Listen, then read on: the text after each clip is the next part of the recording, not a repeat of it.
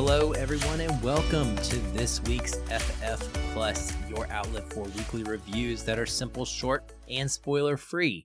I'm your host, Aaron White, and today I just have one movie to talk about because it's a lot of movie, and it has been something we have waited on for a very long time. So I'm going to devote this entire episode to sharing with you about one amazing sequel, Avatar: The Way of Water, coming to us from 20th Century Studios. It stars Sam Worthington, Zoe Saldana, Stephen Lang, Joel David Moore, CCH Pounder, Giovanni Ribisi, Dilip Rao, Matt Gerald, Sigourney Weaver, Kate Winslet, Cliff Curtis, Edie Falco, Jermaine Clement, and Brendan Cowell. It is directed by James Cameron, and it is written by Cameron, Rick Jaffa, and Amanda Silver, based on a story the three wrote together with Josh Friedman and Shane Salerno. What's it about? Set more than a decade after the events of the first film, Avatar: The Way of Water tells the story of the Sully family, the trouble that follows them, the lengths they go to keep each other safe, the battles they fight to stay alive, and the tragedies they endure. When you head into the theater for a movie that clocks in at a little over 3 hours, you expect something epic. And epic is exactly what James Cameron delivers. The story, picking up about a decade later, does do a quick recap of the events of the first film, which premiered 13 long years ago, if you can believe it. So it gives us a nice little, somewhat clunky recap of where the main cast of characters left off. But the most important part of the initial sequences in the film are to pass some time and show us how Jake Sully has integrated into living as a Na'vi, married to Neytiri, leading the clan. And it shows us that they've been quite busy, like literally getting busy a lot. Because there's a whole Sully family now. There are two brothers, Neteyam, who is the eldest, and essentially he's like a golden child who desires to follow in his father's footsteps. He can do no wrong. He says, "Yes, sir." He repeats back to his father using military speak and very much wants to become just like he is. And then he has a younger brother named Loak, who is always seeking Jake's approval, and he's much more reckless and adventurous and a rule-breaking child. They also have two daughters. Took is the youngest of all the siblings. She's a very wide-eyed, just wants to tag along and be with the rest of her brothers and sisters. And then there's Kiri, who is adopted, and she has an origin that is somewhat revealed, and I think is best left discovered for yourself when seeing the film and the individual journey that she goes on. There's also a young human kid named Spider, who is part of this story. He's close friends with the Sully kids, and he's particularly interested in Kiri, perhaps romantically even. He was a baby that was left behind on Pandora when the humans got sent packing because he couldn't be put into cryosleep. And his parentage, much like Kiri, is a surprise and also pretty critical to the plot as it progresses along. I'll talk some about story first.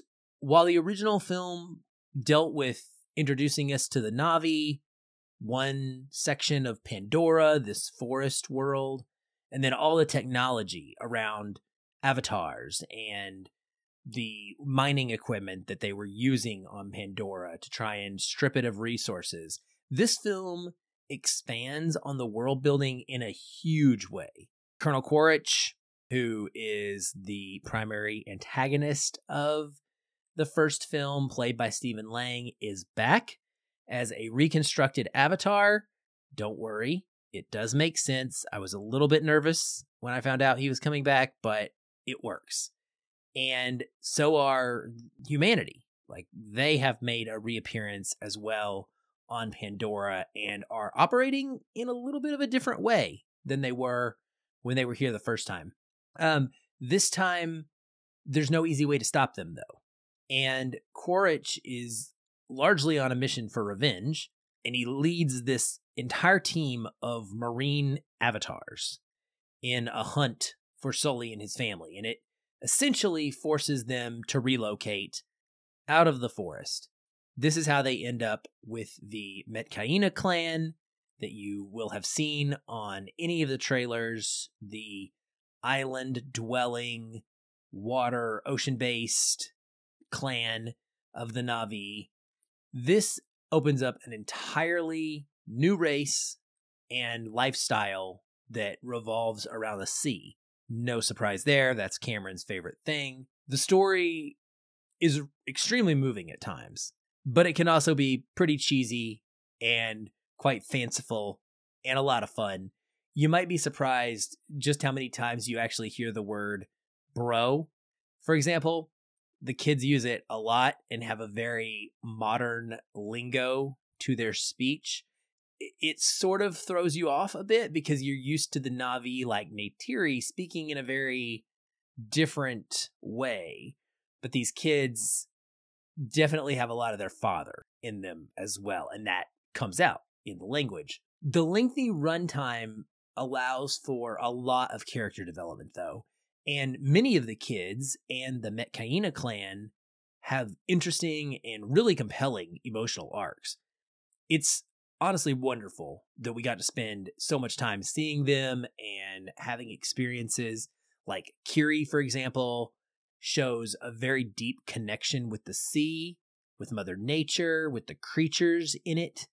And Loak has a very particular journey that includes having some beef with the Metkayina kids because they view the Na'vi that we are familiar with, the Sullys, as outsiders. They don't look like the Metkayina. They're not able to swim like the Metkayina, so they get made fun of. They're also half-breeds, right? Because they're part human, part Na'vi, and so they get made fun of. And he doesn't take kindly to that, and that results in quite a bit of issues.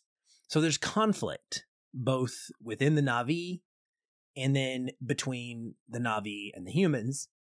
But there's a lot of growth, and there are some slight romances, and there is indeed, like I said in the synopsis, some tragedy as well. So the story has it all, just as you would expect from an epic. Some characters are even clearly just being slightly introduced here, I think with an eye on the future, and that has me super excited. In a lot of ways, the story beats play out pretty familiar, but they feel unique and intriguing because they're taking place on Pandora in this specific world with new and really cool tech and with the Na'vi themselves as the main protagonists. Now, I personally adore the first film for what it is, but I think that this is a deeper, pun intended, character study. And while many may refer to the first film as like Cameron's Ferngully or Cameron's Pocahontas, you could probably think of this one as something like Cameron's Princess Mononoke. It's a story about what we do with the environment, but it's also a story about sons and fathers and about whether or not you can or even should live for the primary purpose of protecting your family.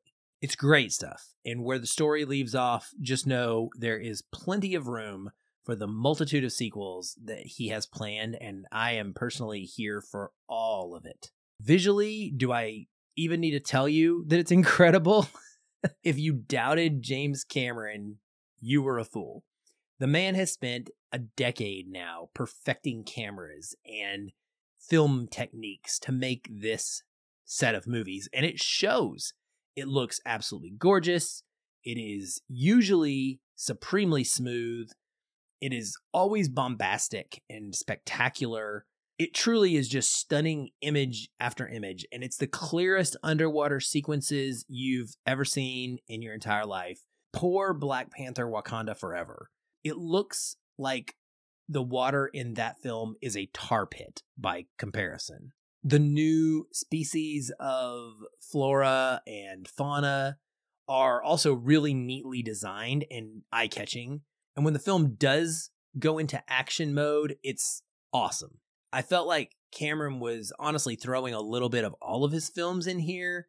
There's definitely some elements I felt from The Abyss, Titanic, Terminator, and even Aliens. I can't call out individually what all of those are for you right now without spoilers, but maybe I'll do that and talk about it a little bit when Patrick and I do our deep dive on the movie in the next main episode.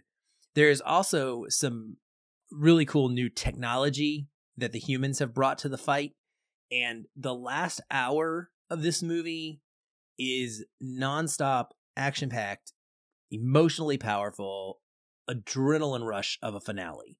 And the HFR, the high frame rate that is much ballyhooed and talked about, it doesn't bother me at all in this movie.